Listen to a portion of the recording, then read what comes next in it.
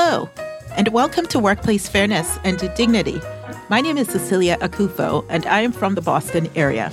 In my first podcast, From Fired to Fired Up, I talked about my story and how I worked in human resources for years as a staffing recruiter and was fired from a job I loved because I spoke up about bullying behavior at work. I created this podcast to promote the normalization of workplace fairness and dignity. Welcome to part 2 of the subject. On part 1, I talked about bullying based on information from the Workplace Bullying Institute and how to recognize bullying. On part 2, I'm going to cover who are the bullies' targets, how organizations respond to employees who raise concerns about bullying, and navigating how to address it with future employers after leaving the bullying environment. The profile of bullying targets is this. The targets, WBI says, tend to have the following profile. It lists the characteristics that they ranked based on the WBI surveys that asked bullies about their targeting. The very first description resonates with me because it describes my recent experience exactly. I knew what was happening in my personal situation in the position I was fired from. I knew it was because I stood up for myself, but it's really quite a revelation to have people I don't know describe word for word the way that I described my own experience in journals at the time and in personal conversations with friends as well. Regarding the list of characteristics, they talk about the independent. This person refuses to be subservient. They say bullying is a bit like slavery. Perpetrators feel entitled to dominate others. Much of their work life is controlled by their bullies. When the slave challenges the master, reprisal is swift and severe. Targets who insist on their dignity are branded uppity, provocative, or threatening, and people like that, quote, deserve to be abused and to be kept in their place. In my first podcast, I described my firing as just that. And I hadn't even spent much time on WBI at the time beyond looking at their workplace bullying survey results, which I have discussed in my first podcast. This description, though, is how I described the dismissive, disrespectful way in which I was fired. I also realized that I was fired for not knowing my place. In other words, for being uppity about the work conditions leading up to my firing. What I had said to my white colleagues at the time was that I felt the supervisors were two people literally on my back, riding me like a donkey and whacking me with a stick. What I said to the black folks in my life was that I felt like I was a slave on a plantation. Never before in my life had I ever felt that way on the job. The thing about this language that WBI has used or is referencing based on what they heard from bullying targets, while race wasn't mentioned at this particular point, it is racially tinged language. The idea of being uppity, that is historically how some white people thought and vocalized how they saw Black people who didn't know their place. What exactly would that place be for those people? Well, to stay in your own neighborhood, to not be too ambitious on the job, to not challenge white people in any way, whether it is to speak up or to think you can walk through the wrong neighborhood and on and on. This also relates to the word, quote, threatening. Black people often in the workplace are considered threatening when they speak up. Again, by people who are uncomfortable with their presence there. When others speak up, it's not a threat, but as a Black person, the interpretation of your speaking up takes on a more ominous meaning. In other words, all is well as long as you stay in your place. The language of the plantation, that's you're expected to be grateful for a job, no matter how abusive the conditions, and anything beyond gratitude, well, you just don't know how good you have it. While there are bullying targets of all races, the inclusion of this language suggests to me that the Namies spoke with a large number of Black bullied targets. I'm curious enough that I intend to reach out to the Institute to get some background on that, to see whether this is the case or whether I am far off. And hopefully I will get a response. Back to the profile of the bullying target. Targets tend to know the work better than their bullies. They're targeted not for their weakness, but for their strength. They say the petty tyrants who bully prefer to bully those who make them look incompetent by comparison. Much of bullying is driven by the bully's envy and jealousy. Targets are well liked by coworkers, customers, and contacts. They are known for kindness and generosity. Targets are decent people. They wrongly assume that everyone has an ethical orientation. Clearly, abusive people exploit and manipulate. This reality is unimaginable in the target's worldview. Unless exposed to this type of abuse previously, they recognize the behaviors late and they remain in denial until things deteriorate. They say traditional whistleblowers tend to be ethical and honest to an extreme, and targets are considered whistleblowers if they report the incidents. They ignore the political games, including the contemporary workplace with its cutthroat relationships. They say targets come to work to do work. Bullies come to mess with others' lives and livelihoods. But this is the best part. WBI says those 5 characteristics define the ideal employee according to HR stated criteria. And that is also the person most likely to be targeted for abuse in the workplace. WBI lists 14 steps in total that cover the process of recognizing if bullying is occurring. They talk about what to do and what not to do, the aftermath of bullying, and a discussion of what accountability from the bully and the organization would look like. They discuss how to talk with future employers about your departure if you have left the abusive organization and the bully behind. I want to talk a little about moving on to another employer and the question of references. All the experience of the WBI principals can't be underestimated. They are experts and they know the drill better than any. That said, this is what I will say based on my experience working in HR. I have worked with hundreds of job seekers and many, many managers also at all levels of the organizations where I worked. I've been the person calling references for hiring managers and for C-suite executives whom I've helped with hiring candidates, including helping hire candidates up to the executive level. I've also been the person that, quote, enforced policy, for lack of a better word, on required references as an HR rep for the organization. Some people may say, well, Cecilia, you're vocal about your experience.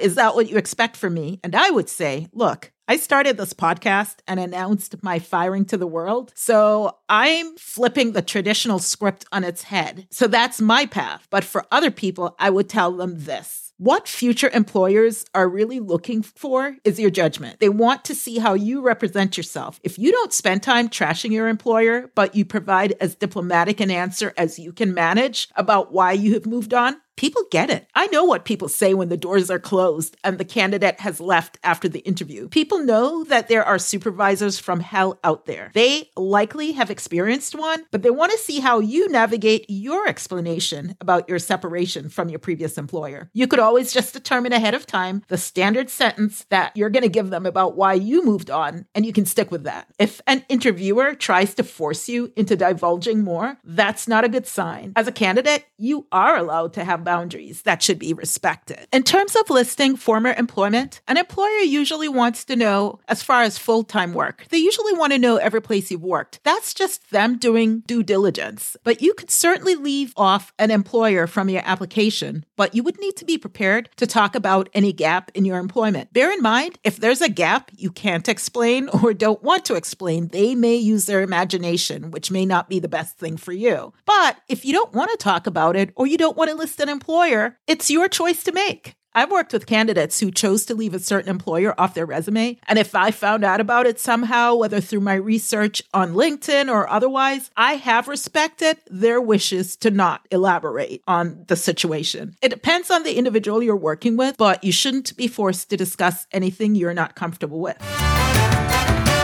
WBI tells you what to ask when interviewing for the next job and how to research the company's policies that may be posted online. Also, something I hadn't thought about myself is they say to look up whether there is a record of lawsuits filed against the employer in state or federal court, as complaints are public. Court clerks can assist the search for the employer as a defendant. WBI doesn't name the way things work. They say your supervisor will probably be called, and that part of the mistaken and uncritical acceptance of management's portrayal is that the supervisor's words will carry weight over the person supervised. They will call HR, who won't provide enough information, and they will then access your supervisor. I have seen hiring managers push for a reference from a certain employer, but references are provided at your discretion as a candidate. And no one should push you to provide a reference that you're not comfortable providing. Besides, for someone who had such little character, can a bullying supervisor really be trusted to speak on your behalf? This just seems like another way to give that person that caused your leaving the employment the final feeling of power they so crave. In the work that I've done in HR, I've had managers who asked for numerous references from candidates. 3 references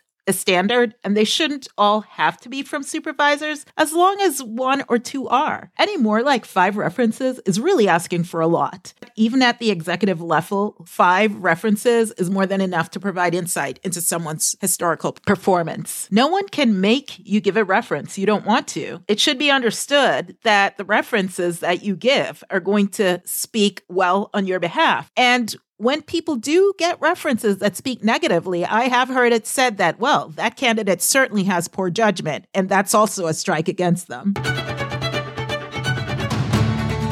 If you have been reasonable in providing a number of quality references, meaning 1 or 2 supervisors and an additional reference from a colleague or 2, this should be respected. WBI talks about what action steps not to take. They say, don't confront the bully. Don't complain to the bully's boss, as they may already know what's happening and they may have provided permission for the bad treatment, whether tacit or outright. This is particularly when the bully is your supervisor. They say, document everything. WBI says, don't go to HR. They say what HR doesn't tell you is that they are there to support management. And so WBI says, alert HR last. Let me just say a little bit about how HR works. In organizations, human resources does not directly contribute to organizational profits, like, say, finance, which can make investments, which then create earnings for the company. Human resource departments tend to be what they call cost centers. What that means is other departments contribute dollars to fund human resources. That means the heads of other departments in an organization are almost a certain type of boss to the leaders in